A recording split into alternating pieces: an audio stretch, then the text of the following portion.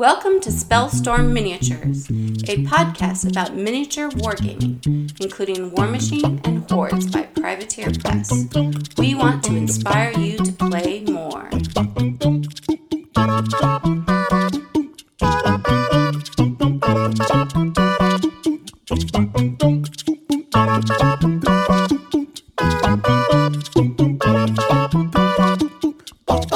Hey, welcome back to episode 21 of Spellstorm Miniatures. My name is Jeremiah. I'm Dan. And this is Chad.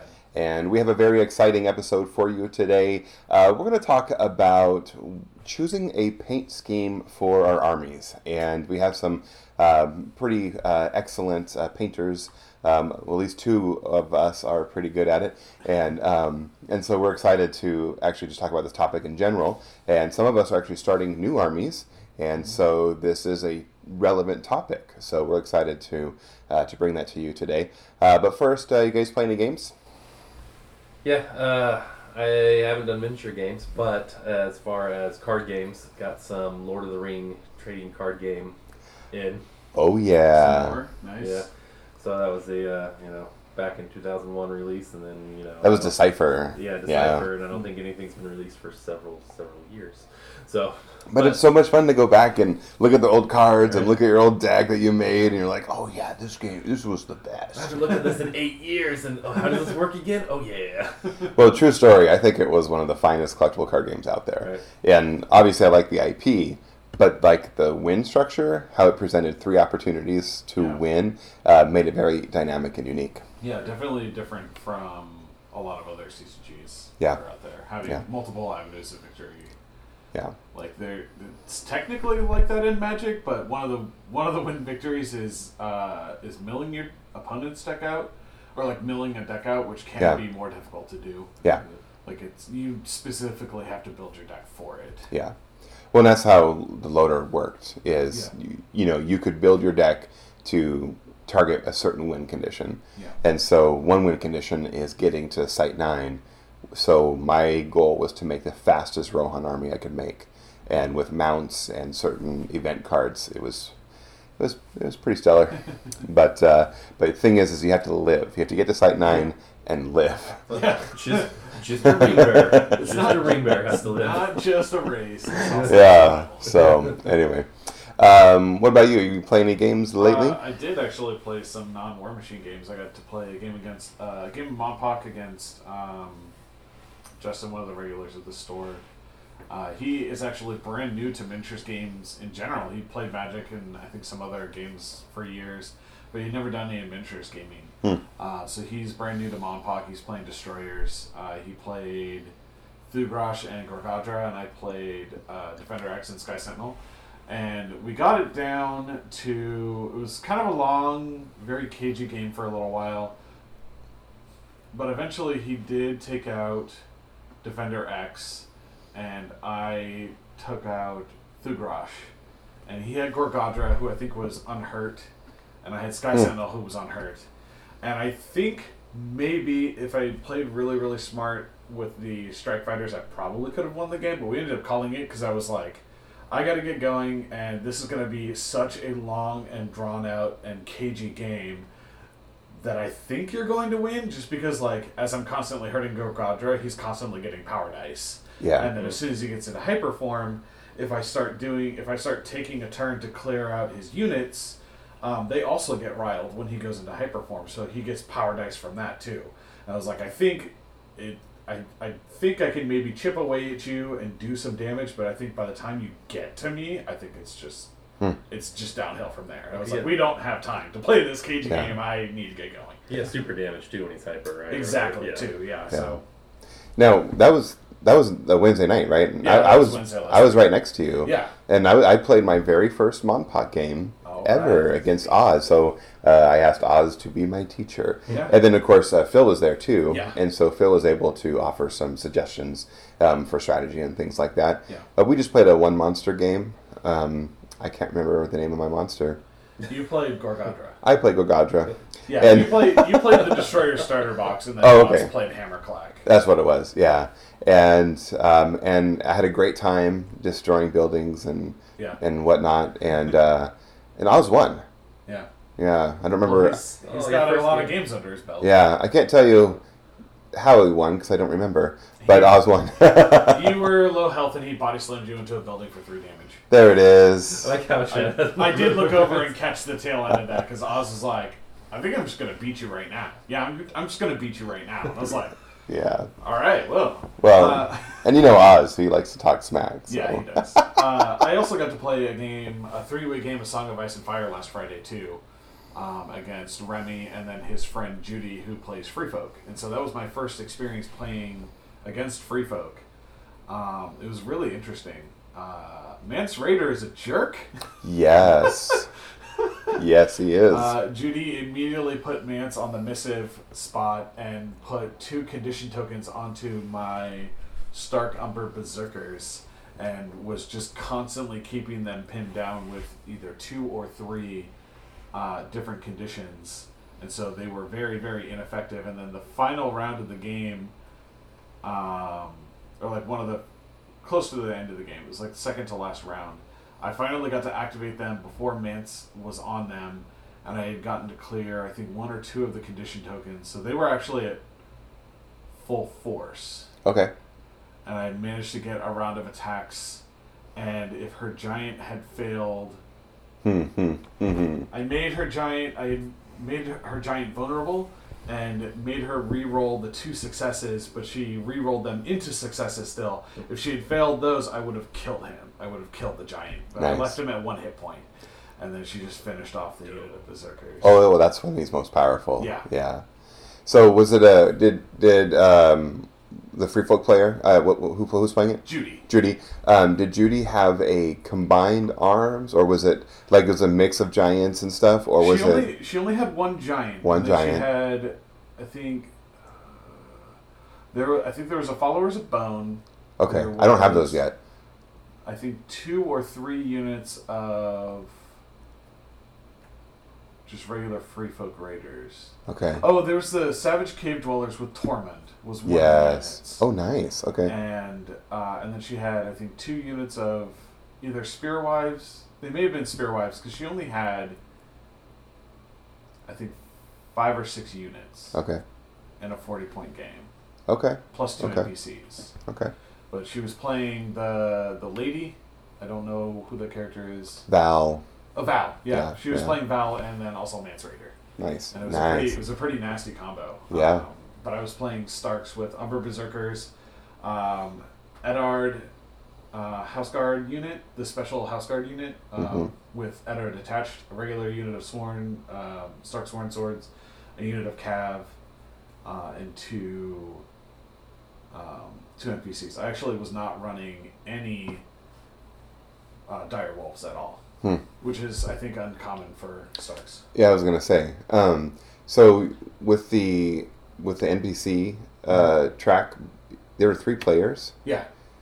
How many total? I think Remy was only playing with 1 NPC. Okay, and she had 2. Val and I both had 2. So that's 5. So there's a 1 slot for everyone. Yeah. Okay. Pretty much. Because that could have been a challenge. Yeah. If Well, you, I think that would have made it also really interesting of like gauging when.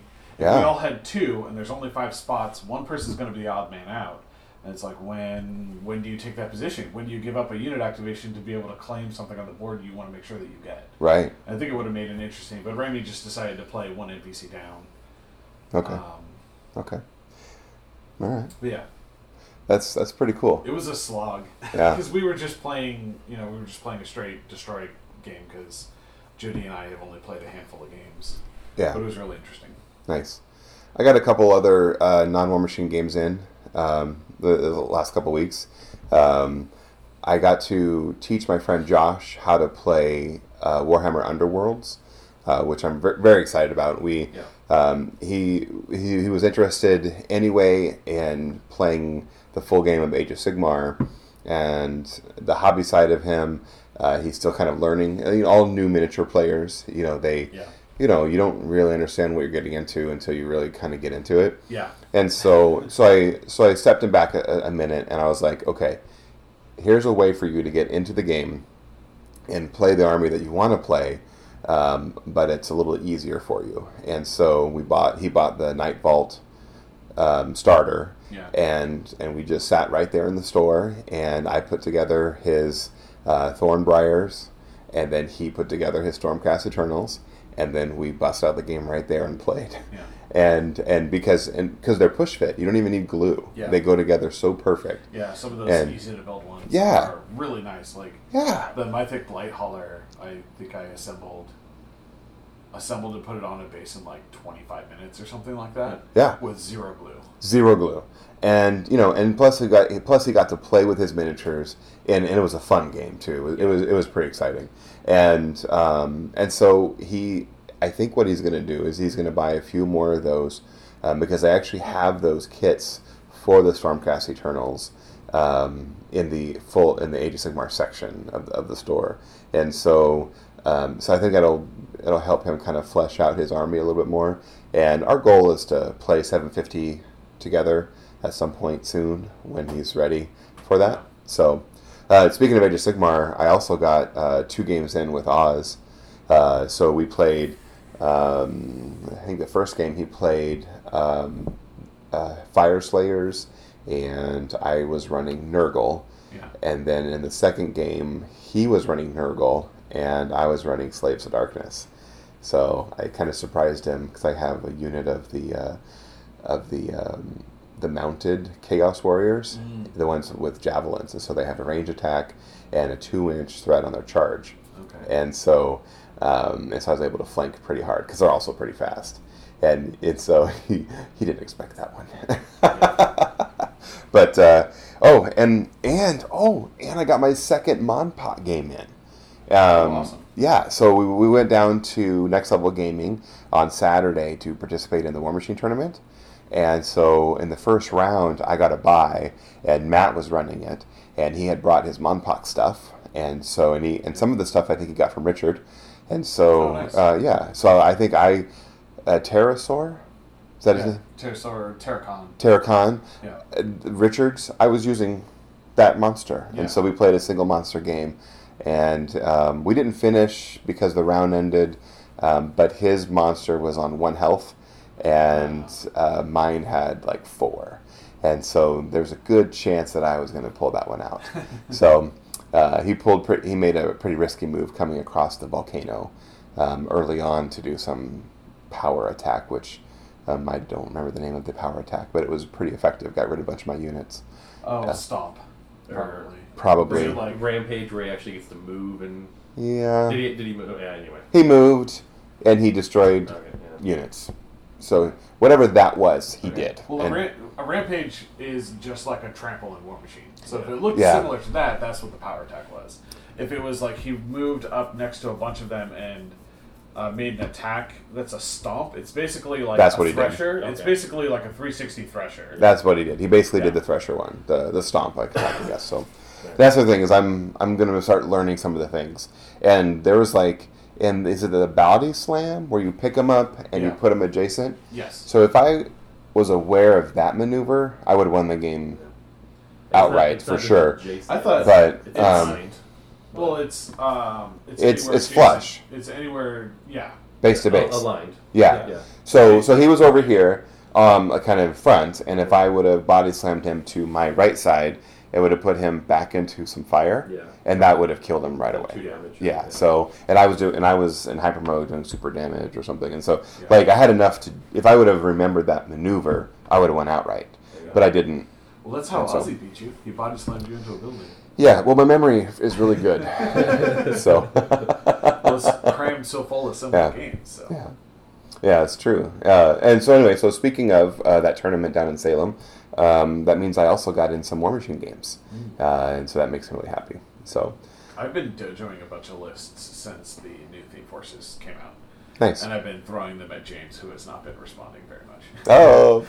he was just busy. Yeah. But yeah, I've been dojoing a bunch of weird lists and things like that, doing different stuff, but I haven't gotten to play a game yet. So I was running, I've been dojoing some things too. I'm not very good at that part of the game. I know some guys who can just spend hours on their phone and come up with like crazy combinations and stuff. My brain doesn't think like that necessarily, and so I was running Makeda in the new Disciples of Agony, and I realized that I need to alter the list. I played Connor in round 2 at Salem, and I realized that I need to alter the list. If I'm going to run Makeda 1, I need more dudes and less beasts. So for that list, and so that was really good feedback. I had a great game against Connor. He was running Gareth 2, and I asked him I forgot to ask him actually if he was going to put our game up on his YouTube page. He was taking photos, and so Gareth has more mobility than I expected.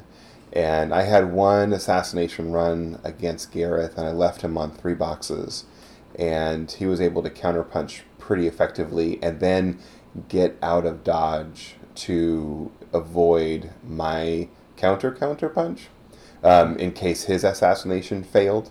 But his assassination was successful, and so he had to remove a significant amount of pieces to get to my caster, but he did it, and then he got me. Yeah. And so, I had shield guarded like 3 times. Like I used all my shield guards available that round, and he got me. So yeah.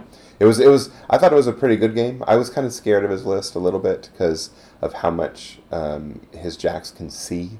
Yeah. And so I was kind of afraid about all that. But and scenario going into the final turn, neither one of us had scored on scenario, I don't think. And so it was definitely a fun game to play.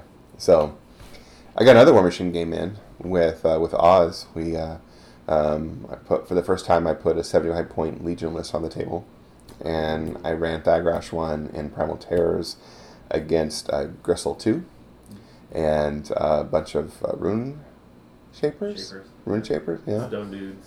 Yeah. So, and I did the thing that I always do, and when I play Warlock for the first time, I leave him up too far. Yeah.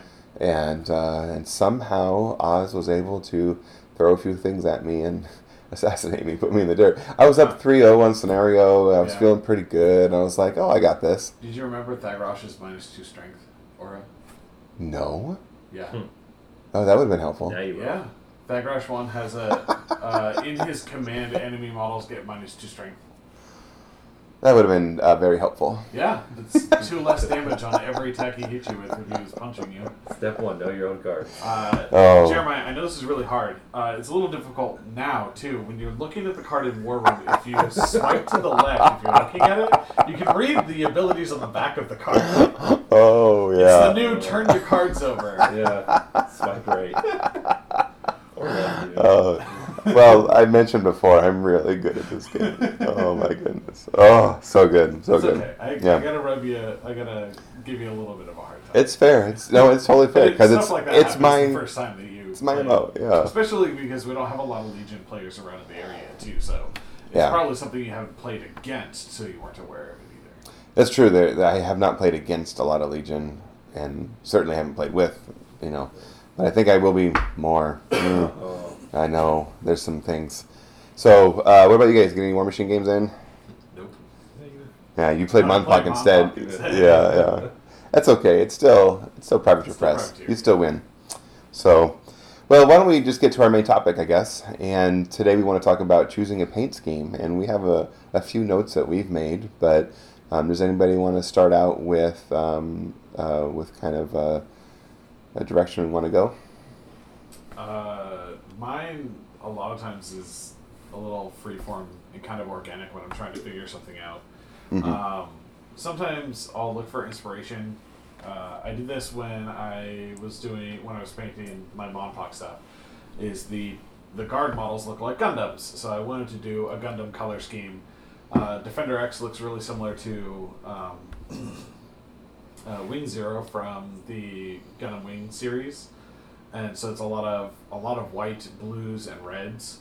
And so I took inspiration from that color scheme, and then also the color scheme of the very first Gundam from the first anime series, and kind of did a little spin on that. And then when I went to do when I went to do Sky Sentinel, I wanted to do another Gundam color scheme, but I didn't want to paint white. And so I was looking at some of their options, and again, Gundam Wing was one of the first, I think it was the first Gundam series I ever saw. But there's the Gundam Epion in there, which is a lot of like dark reds and grays and blacks and stuff like that. And so I looked at that, and then with his pose, he also kind of looks like Shining Gundam, which has like a burning hand attack basically, where it gets like super hot, like melts metal and stuff.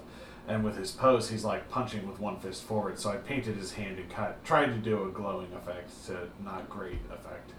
But I did, a lot of reds and dark grays and things like that for his color scheme. Nice. So one idea is look out at the world and see something you like. And, art inspiration. Art inspiration. A little bit.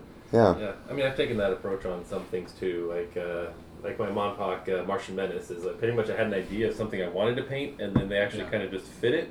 Yeah. So even though I didn't know much about the game or those specific models, I was like, I'm going to buy those and I'm going to paint them in this scheme. Yeah. But other ones, like sometimes with like a lot of the War Machine ones, at least I know with my Signar and stuff, I usually try to stick a little more canon, to studio scheme for a couple reasons. One, it's easy to see, hey, that looks and goes together. It looks good. And then two, if you buy used or if you end up selling, it's sometimes easier on that direction as well. But I tend to go towards a lot of the lighter schemes, like the lighter colors instead of going darker, a little more warm palette. Except for I find sometimes I'm painting a lot of brown, but just because of like all the leather on some of these characters. Yeah. I think when I first started painting, the thing that I wanted to do was stick as close to the studio as possible, and so I would Google, for an image, and I would have it on my phone next to my model while I was painting and things like that. But there were a couple models where I just wanted to experiment and totally just stepped out of like what I thought they wanted to be, like what I thought they should be. I wanted it differently, and so my Greylord Fordseer, for example, I wanted him to have this gorgeous like blue-violet cape, and so that's what I gave him, and I thought it was one of the best parts of the model. That's pretty cool. I haven't seen that. Well, now I will get to. You might get to. Someone has it. But it's sitting in a vat of green stuff right now, or simple green right now. Oh no, that'd be so tragic. That'd be so tragic. But I've done. But I actually, on the experimenting thing, I've liked experimenting with models before. Like, so I had two mercenaries that I was kind of playing around with. One of them was the guy with the gun that shoots 14, and it's Alton Ashley. Kel Baylock. Oh, yeah. So when I painted Kel Baylock, the thing I was experimenting with, and this puts me ahead of GW, by the way, because contrast paints weren't out yet. I did his entire model with washes, except for I did paint brown on the whole of the gun. Yeah, and so, the stock, that's the word I'm looking for. And then I did paint gunmetal on for the metal. But everything else was done completely in washes. And I thought it turned out really great. It's one of my most favorite models I've ever painted. And I tried doing the same thing with Ayana and Holt as well. But that's more of like technique and not really scheme. So I'm totally getting off topic. But well, you're just going to a different part of the topic. Yeah. Right. I mean, something we're going to get to anyway is different techniques and stuff. Yeah. Right. That could be one of the things too when you're thinking about your scheme is how much time do you have to paint it? Yeah. Right. Yeah. Is if you're trying to go for a quick deal, then maybe you're going to want to choose simpler colors. I know I usually I'm gonna speed paint this. I'm gonna choose 4 colors and just go with it. And then next thing I know, when I'm done, it's like 8, 9, 10 colors later. 10 colors. I'm like, oh wow, that didn't work out how I thought it was going to. But I frequently do that when a bunch of my Death Guard stuff that I have painted is on display in the case at work, and I talk about it a lot because it's right next to the register. So, I tell people, oh yeah, they're like, oh man, these things look really good. I'm like, oh thanks. Like, it's actually, they're like, man, I wish I could paint. And I'm like, honestly, like, you can. You can. I was like, I've been doing a very quick and dirty technique that's very effective for like tabletop distance, and frequently I'm like, oh, that's only like 5 colors, and I'm like, wait, no. It's actually it's 9. It's 9. There's 9 different colors there. Never mind. There's 9 different colors there, but it's not that complex. You could do that away with 5. Yeah. I probably could have. The nitty gritty is like the small accent colors you do for odds and end things, because it's like it's really only like probably about 4 colors, which is it's like the green for the armor, the red for the cloth, the metallics for the weapons, and like any of the like some of the models have like chainmail, and then it's the there's 2 other colors. There's purple if there's any like of the tentacle looking growths coming out from underneath the armor, like bursting out of the armor.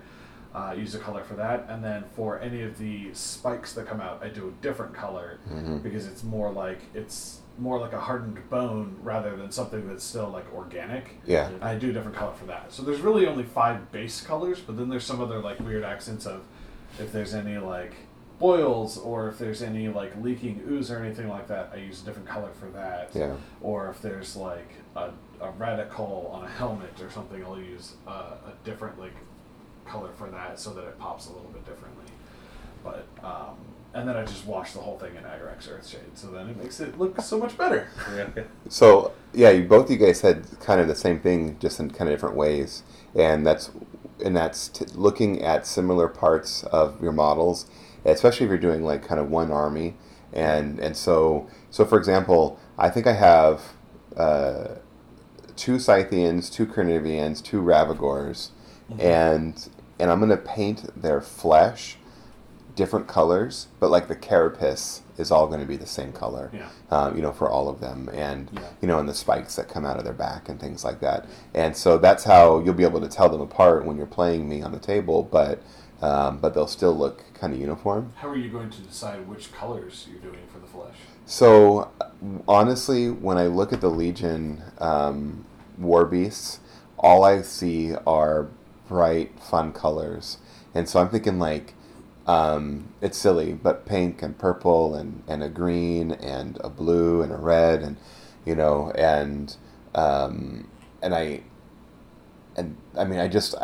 just want it to be fun, and I want them all to kind of stand out. I'm kind of jealous of some of the Grymkin painters in our area because they get these gorgeous models. I think the Grymkin army is designed for hobbyists, and so many of them are coming up with some really fun paint schemes and 3 different clockatrices that are all different, but they still look uniform and things like that. So they're also just a very unique faction too, because they're some of the most recent models for 1, and for 2, just the way that they are created, because they're fairy tale horrors. Yeah. Whereas the Legion Warbeasts a lot of those are older designs. They might be a little bit pigeonholed. Especially the Ravagor, Carnivore, Carnivian, and Scythian chassis are all, I feel like, a little bit pigeonholed in the way that their design is. It's a pretty simple. From the beginning. The body pose is the same. The only difference is their main arms. And their head, those ones are supposed to be, they're dragon spawn. So, like, the thought of those is that they're created on a mass quantity. Kind of like the similar thing with Circle, with the Pureblood, the Stalker, and the Feral all have very similar bodies. Like their arms are a little bit different, and some of them are a little bit like the difference between the Feral and a Pureblood is very small if you don't do different color schemes. Because unless you know exactly what you're looking for the differences, they look almost exactly the same. Yeah. Because they're not holding any weapons, but the Feral has armor plates like on the back of its hands and on its forearms. Where the Pureblood doesn't, but it has armor plating like along the back of its neck. Yeah. And it's very, very different. And that's one of those things that I think like the color scheme you can use to differentiate what the different models look like. So you could do something kind of opposite of that too. Like my Cephalix, I have like 1 million drudges, right? And each unit of the drudges, their skin is all the same. The only difference is like their loincloth.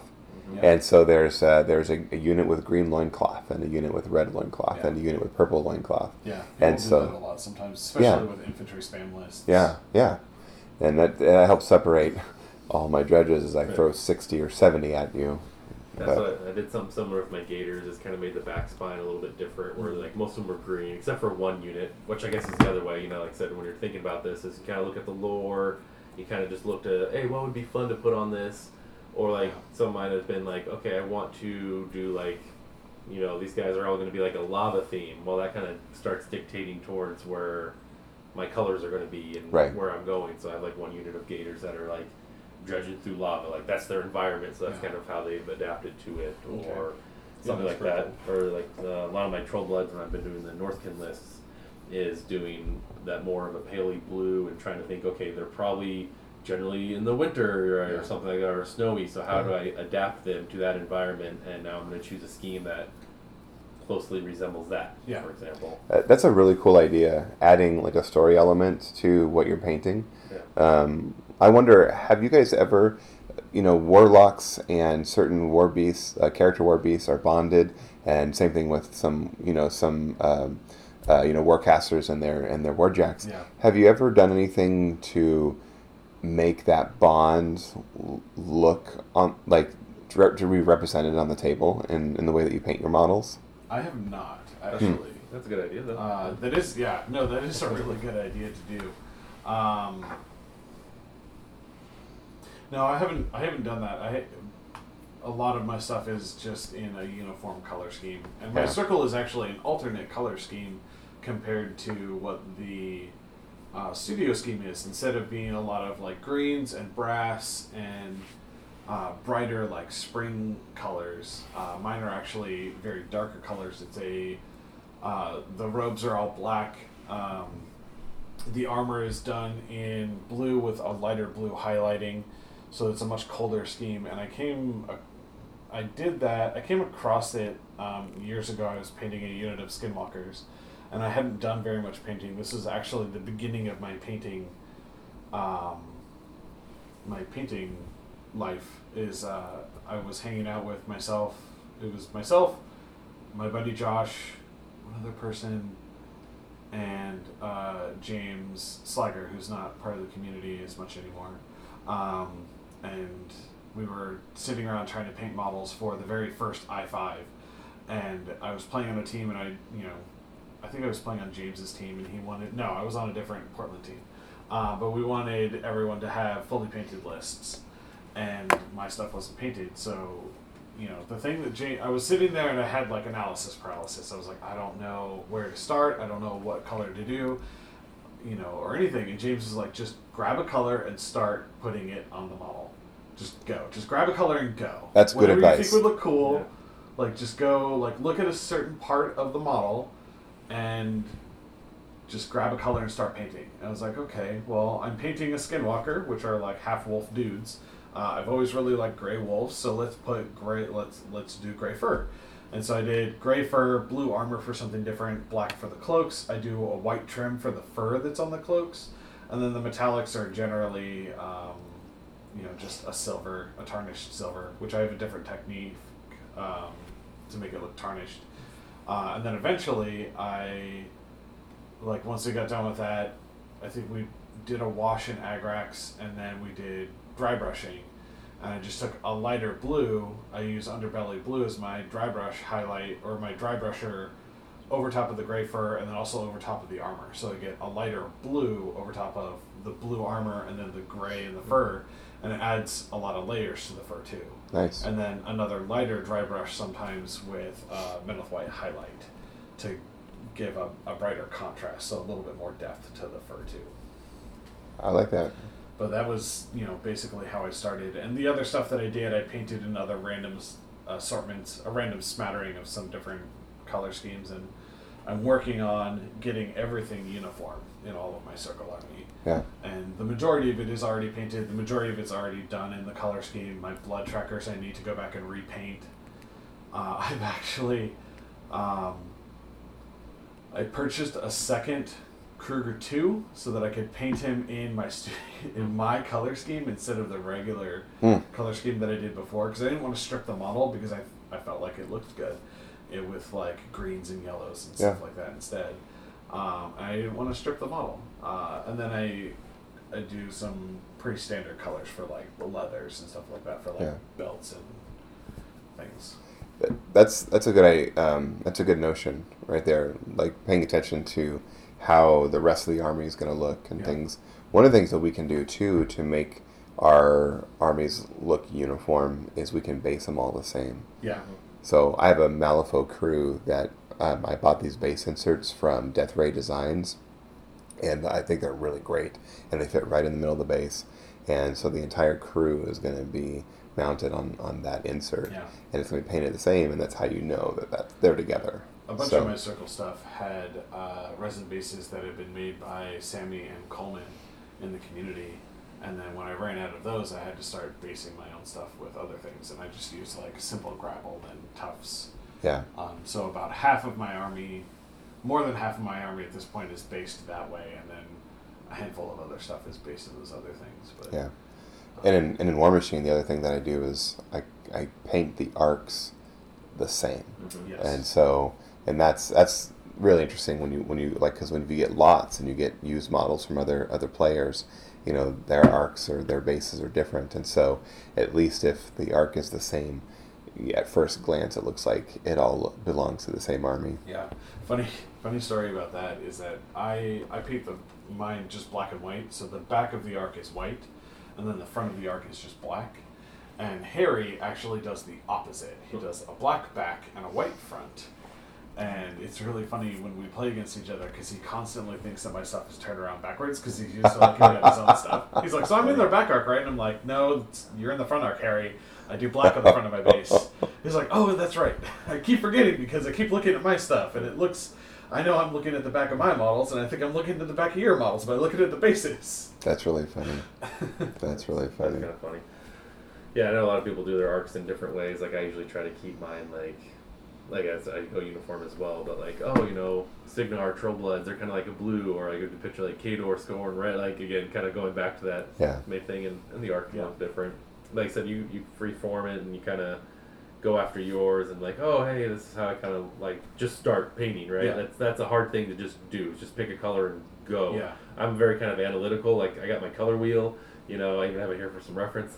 But, like, you know, it's like I always kind of sit that out because then I might think of a color like, okay, they're going to be a green skin, or what's their primarily, you know, they're primarily a blue armor. Okay, what's going to look good with blue, right? You know, and well, Dan, put some tea to that. You have your color wheel in front of you. I do. What colors go well together that look appealing to you? Well, yeah. So that's kind of one of those things is learning early on too, like what colors really go with what. All color theory can go into it, and there's many people who talk much more educational. There are people who know a lot about this. I'm gonna use that as a technical. Yes. But like, you know, like I said, like blue, right? If you wanted to go really opposite of that, make it pop, would be like an orange. Yeah. Right? And that's something I wouldn't even think about, like, you know, putting on a bit of orange there, but maybe as like a highlight or something to pop it. You know, I tend to split mine a little bit more to either what they call the triad or the split complementary, which you get your main color and then a couple extras. Like the blue would go good with, like, say, red and yellow, or blue could go good with like a yellow orange and a reddish orange. Those sort of things. And I started picking those up, and like, you just kind of look at that and go, oh wait, you know, I know green and red play well off of each other, right? Yeah. Yeah. That triad idea, that's a new idea for me. Yeah. Where did you learn from that, or where did you pick that up on? Well, one, when I'm trying to learn some of it, you know, like I said, guys out there that speak about it, and then also just on the color wheel itself, it gives a nice layout.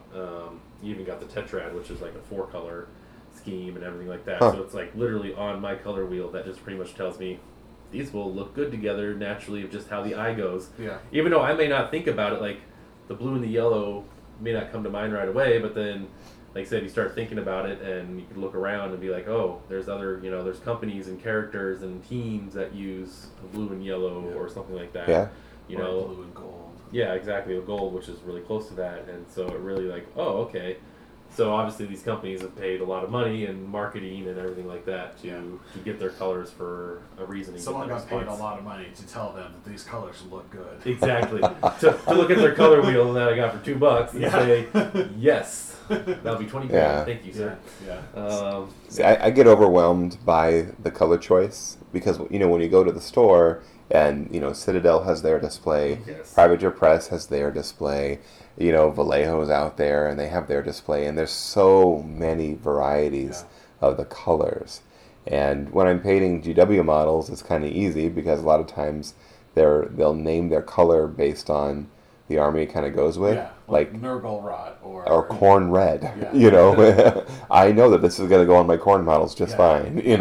But when you start, but looking at a color wheel and looking at something that that's a little more theory based, can help you make a wiser decision. And even if you're mixing and matching, paint companies, you can still make something that looks good, right? Yeah. So and sometimes I'll grab a color that I think looks really nice and then find an excuse to put it or use it on a model. Like Sanguine Base was actually an example of that recently. Is that the new color? No, it's not the new one. It's it's one of the ones by Privateer Press. Scott let me borrow it for a piece that I was doing. Oh, I know. I remember what it was. It was for a commission job that I was doing. I needed some of their darker reds for a roguish type character that I was doing. And I used a Sanguine Base and coal black and I think a darker blue or something like that. And then I used a violet wash over top of it, and it looked really nice. And I eventually picked up a pot for myself once it came back in stock. And then I actually used that a lot for for Sky Sentinel. It's one of the primary red colors is Sanguine Base, Car Red Base, and then like Coal Black and just like a dark gray. And then I think I even splashed a little bit of Gravedigger Denim. It's either Gravedigger Denim or Meridius Blue. So like also kind of a grayish blue color, but it's still opposite. So it's used as an accent in a couple of spots to be a big contrast. Yeah. That's a really good idea what you just said, though. Sometimes you pick your color scheme on a color that you just love. Yeah. Like, I really like this color and I want to use it. And so I'm gonna use it. Yeah. I'm gonna make it. And there's nothing wrong with that. And no, absolutely not. One of the other things too that you can, this is kind of painting related, but also just miniatures games in general. If you're looking at getting into a miniatures game and you're not sure what you want to play, think about the way that the models look, and think about what you want to paint, or what you would have fun painting, or what you would have fun looking at. Yeah. And then that can also kind of give you a direction for getting into, or give you some inspiration for a color scheme or something like that. You're like, man, I don't know about these Mouth guys, but they would look super cool with like this certain color scheme. I want to get into them and then learn the game, or something else. I actually have gotten out of armies because I did not want to paint them. Is that why you offloaded Jacador? No, my Seraphon army, and I initially thought lizards riding dinosaurs cool. Yes. Then I was like, cool. No, I don't want to paint that. Done. Oh no, go ahead. I was gonna say with those that could be one of those armies I could see where you almost kind of start getting pigeonholed into a paint scheme because you're like, oh, these lizard dudes are going to be like green, and then they're going to have a bunch of brown on them, so I'm just going to be painting green and brown all day long. Yeah. But I think that's also why we play multiple armies and multiple games. Yeah. Because that way we can, our hobby desk can always be changing with fresh, projects. Yeah. But and every now and then I'll grab a piece that I want to try something different with. So an example was I did the Scar Bust by Privateer Press, and I wanted to do it. I already had some ideas of what I wanted to do for the color scheme because I had painted a Scar 3 Admiral of the Black Fleet, I think is the name of the model. I had done that as a commission, and the person wanted it in very like nautical color scheme. So that was a lot of fun actually. I'm really happy with the way it turned out, but it was a lot of bootstrap leather for the wood, coal black for a lot of the metal plating on the outside, and then I used molten bronze for a lot of the metals and stuff like that, and it looked very nice. And so I replicated something similar to that on the bust that I ended up doing, where I used coal black for the jacket, and then some varying colors for like the different armors and things like that. But one of the things that I did differently was with the model's hair, and I had played around with this idea of dry brushing for blending. or dry brushing for layering to get different layers instead of using washes. So I primed the model black. I did a heavy dry brush of Contour red base over top of the black primer so that it had a red tint to it. Mm-hmm. And then I dry brushed bootstrap leather over top of that in a lighter way. And then I actually did an even lighter dry brush of mediocre orange just over the very edges to get a very sharp contrast, like where the light is hitting, and it makes a very rich depth of hair coloration with very little effort. Yeah, that's really good because no one's hair is actually the same color all the way through. Right. Yeah. So that's really cool. There's layers to it, and Yeah. I did, and I got to do it as well without using a bunch of washes or without going through and hand doing a lot of like highlights. And it was it's a quick and easy way to make it look good from tabletop distance, and that's a lot of what my painting technique is like it's quick, it's dirty, and it looks good on the table. So that leads me to, we have two more questions or two more kind of subtopics to really kind of touch on. And so before we get to the very last one, what you just said leads us to one of those that we're missing. And are there any shortcuts or are there any tips that you do personally to try to get it on the table faster, painted? Lots. Yeah. Yeah. I mean, like, I guess I'll just finish expanding. My entire paint scheme is kind of like that. The way that I paint is primer, get my base colors down. So like the main parts that I want, like armor, leather, or cloth, different accents, metallics, and then I wash the model usually in Agrax because it's a brown. It gets into recesses nicely. It still adds the shadow and definition, but then it also kind of dirty stuff up so it looks weathered and used and not shiny and new.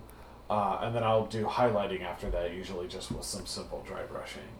But one of the techniques that I use a lot, actually use all the time on metallics, is dry brushing the metallic over top of the black.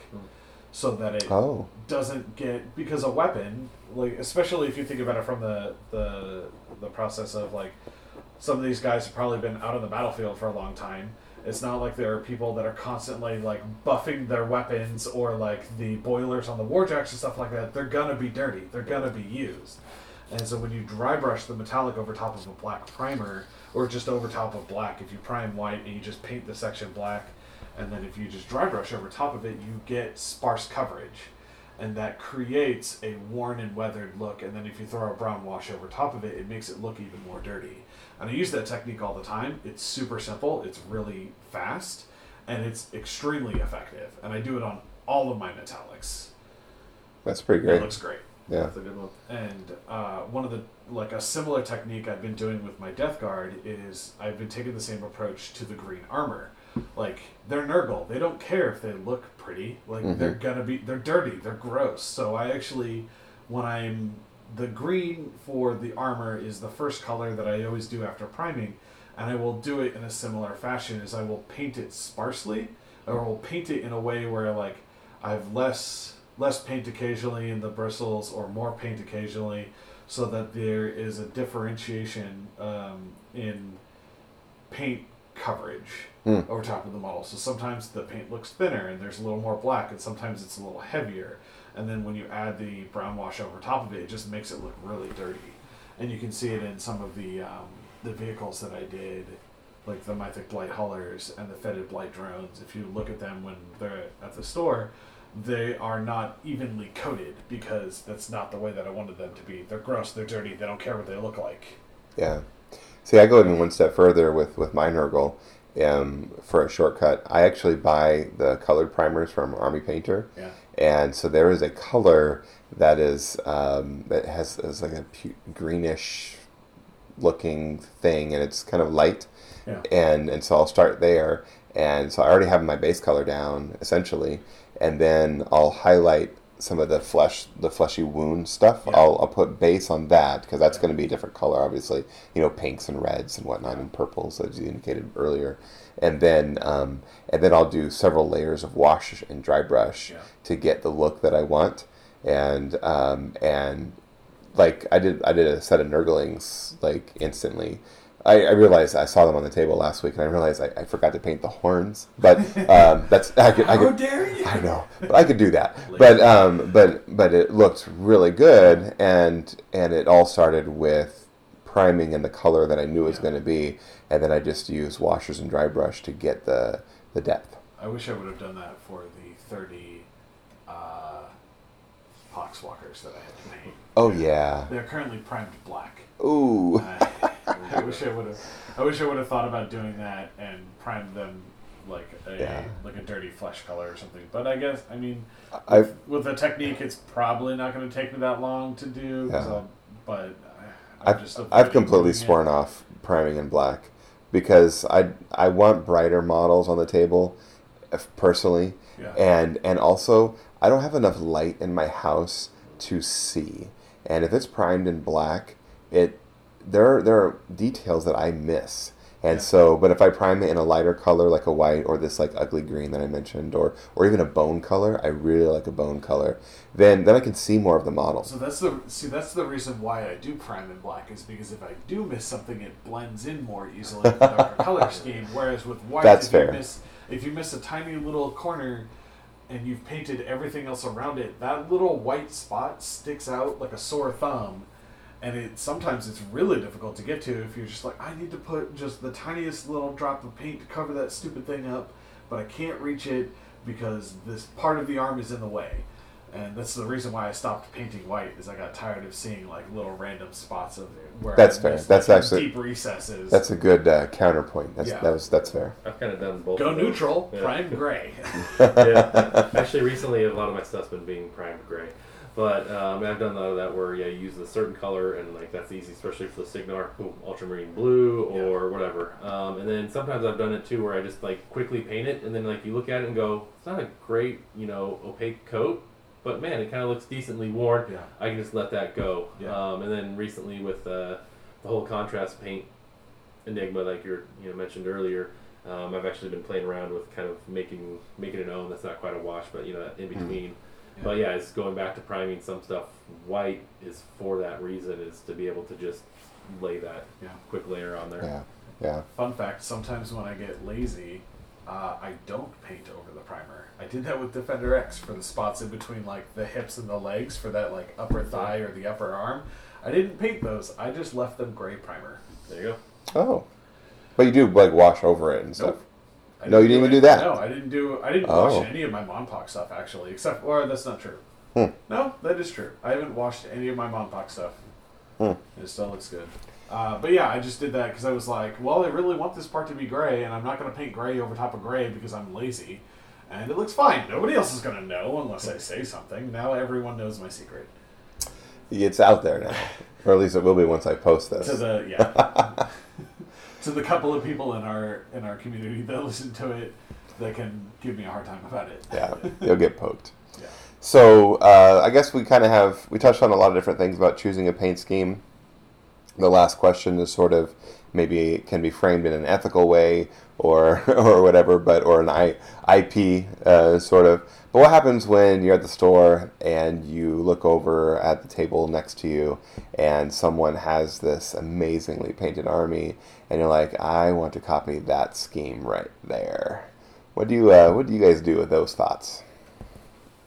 Yeah, it's a tough one. I mean, recently actually one of the locals posted a picture of his Gogadra, and I was like, darn, I was thinking about doing a similar paint scheme. Granted, that's not really taking it, and I probably still could, and it'll be fine. But it's just kind of that thing of like, oh wow, someone's already done that. Do I want to do that, or do I change? Yeah.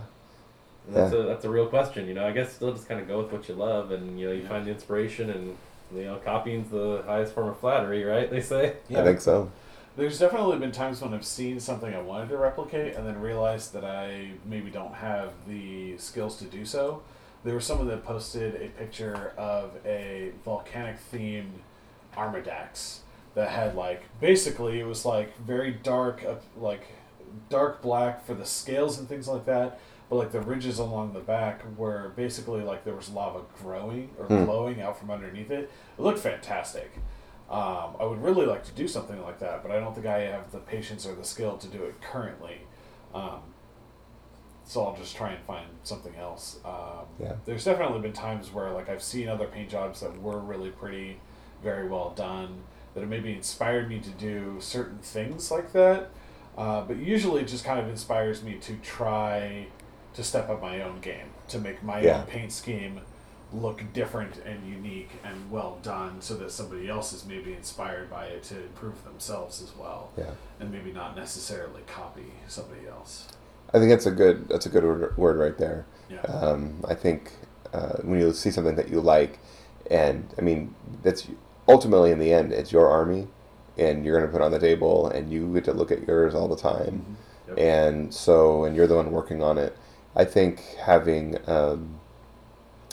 something to give you inspiration is fair, and it depends on your relationship with the other person, right? If you see them a lot, maybe have a chat with them, but like, but if it's somebody you don't see very often, and they're just someone in If it's like yeah, you're passing by a con or something like that. yeah, then absolutely go ham.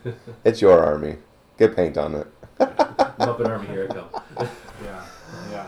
Oh, anyway, so what are you guys working on? What's on your hobby desk today or this week? Right, I got a few things going. I got too many things going on. That's my problem. But I've got the Monpok Martial Menace all primed up. I need to actually get some practice with my airbrush so I can actually paint that because I want to practice first. I got some Malifaux Gremlins Bayou that I'm building. I'm still working on building up my Infinity. Then start getting those guys all painted. Actually just finished up Ma Tucket crew box for Malifaux. Which was getting kind of that, okay, paint scheme real quick.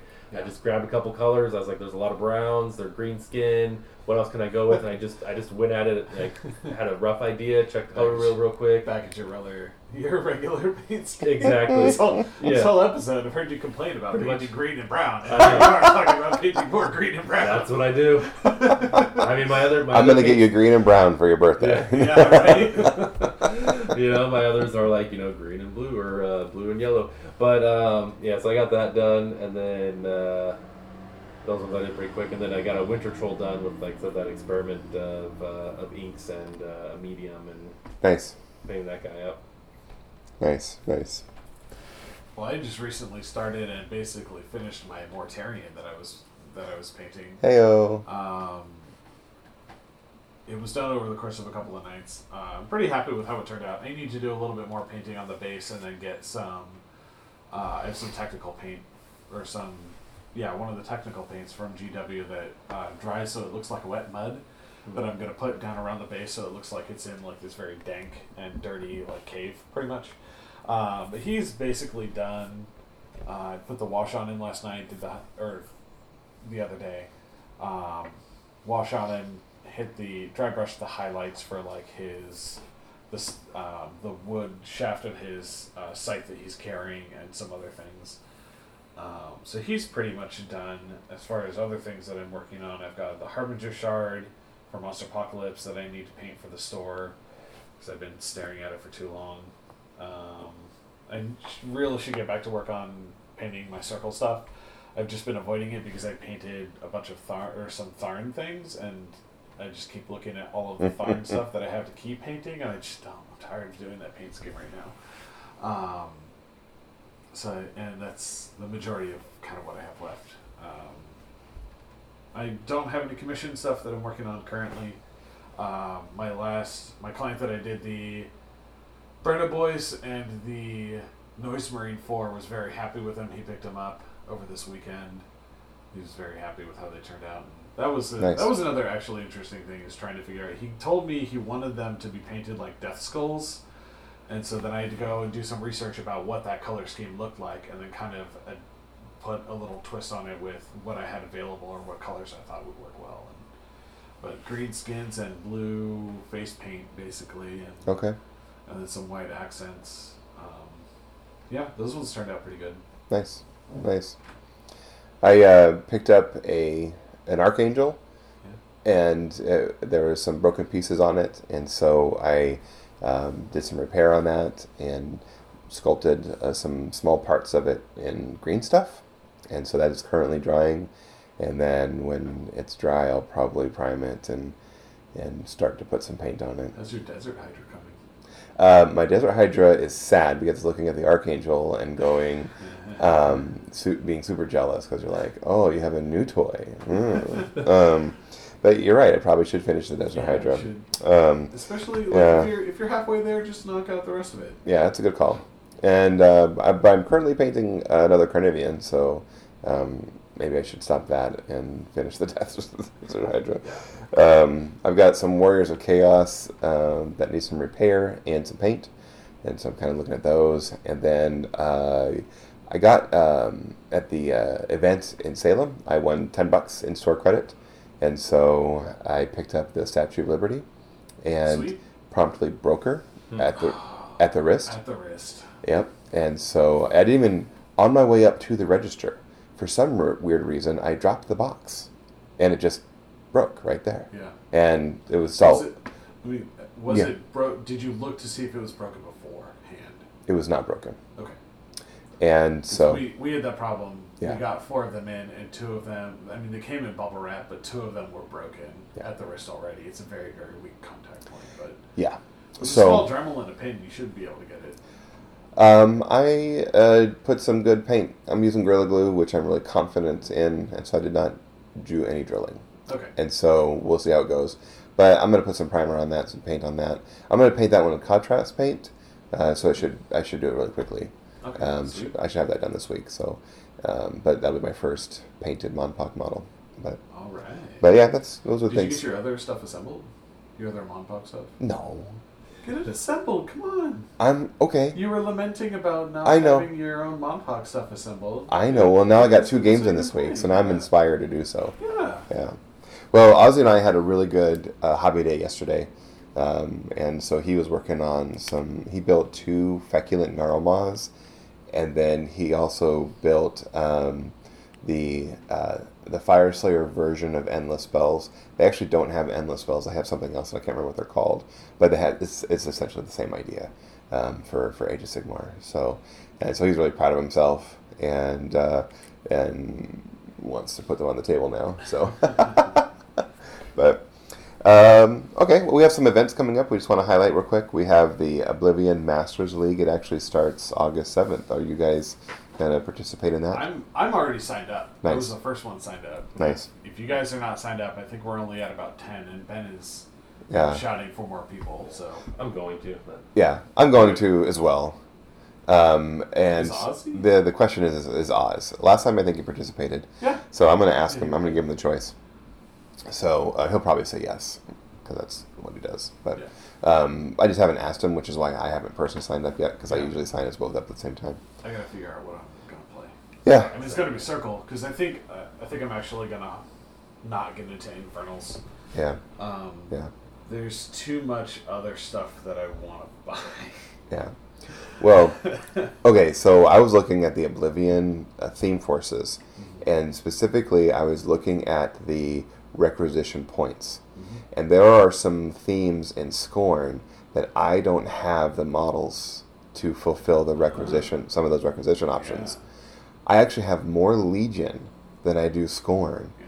And so I'm probably going to play Legion for the Masters. Yeah, do it. Which is weird. I've never really built, so anyway, I feel like I'm going back on a promise I made myself in January when I said, this is the year of Scorn. This is the year of Scorn. And then Oblivion drops. And I keep building lists, and then I also keep, that reminds me now, like, I'm not going to be able to put the Primal Archon in any of my lists. I made some fun lists with, like, 1 or 2 of them. Yeah. That model looks cool. Well, I made a really interesting, I think, Devourer's Host list with Chromac 1, 3 heavies, and 2 Primal Archons. Nice. That I want to play, and it's not out until, like, October, yeah. August or October. I'm probably going to run Archangel on like every list. I think it's September. It's the Archangel. No.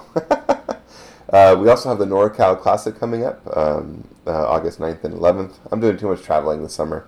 There's no way I'm going down there. So, and especially with the changes with Oblivion, I just don't feel prepared to do something that big. I think you would have needed to be registered by now. Oh, definitely, for sure. But I just wanted to talk about it because I wanted, I love that stuff. We also have a Steamroller on August 31st at Mox and Bellevue, and Oz and I are going to that. So I've already registered. Is that a Saturday? And it's a Saturday, yeah. So we're probably gonna drive up Friday, stay the night with my grandma, and then play the 3 rounds. They're guaranteed 3 rounds, and so that means I can be home at a reasonable time on Saturday night, which is good because I work on Sunday. So the next day, so it'll be good.